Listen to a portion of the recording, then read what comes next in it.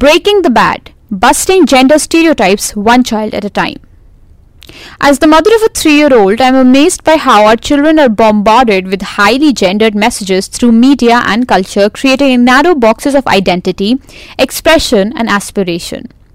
From a young age, our children are exposed to limited and limiting ideas about what it means to be a boy or a girl. Think superhero culture, which idealizes aggression, dominance, and emotional denial for boys, or a princess culture, which tells girls that their true values in their beauty and physical appearance.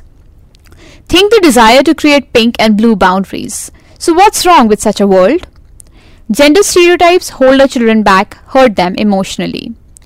Unrealistic expectations of beauty and sexiness for girls, especially in India, create a sense of anxiety, poor self-esteem, and body image issues.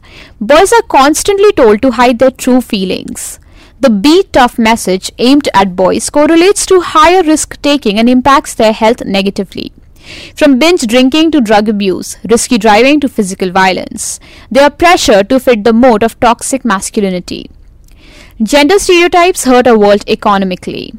According to reports, gender discrimination is estimated to cost the global economy up to $12 trillion annually in wasted potential. It limits our children's career aspirations, leading to waste of talent and productivity. According to a recent study among children of age 10 to 15 years and caregivers from 15 countries, including India, it is evident that gender stereotypes are ingrained from the age of 10. It is hence clear that to change outdated attitudes about what it means to be a boy or a girl, we need to intervene at a much earlier age. My work and my own experiences with my daughter taught me that if we want to bring change, we needed to shift this conversation to popular culture. We, and especially our children, make sense of the world around through images. If all images of sport, adventure, outdoor heroism are synonymous with boys and images of being kind, caring, nurturing, and surface beauty with girls, we end up reinforcing stereotypical ideas for our children. The good news is that if we become more aware of these biases, we have a better chance challenging and winning over them. Also, as consumers, we vastly underestimate how deeply we are influenced by subliminal messages all around us. Hannah Garcia of Blot Design in UK recently surveyed clothes from 12 major high street chains in the UK to find out how animals are represented on kids' clothing.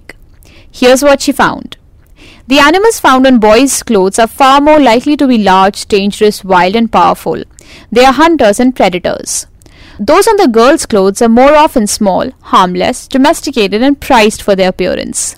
They are cute and obedient. They are more likely to feature baby animals too, or add bows and flowers to animals just in case anyone was worried about them being mistaken for boys. Does this matter? Yes, say the researchers. They speak about how children's ideas about what's appropriate for their gender can be manipulated and urge parents and marketers to avoid gender labeling toys and remove color divides.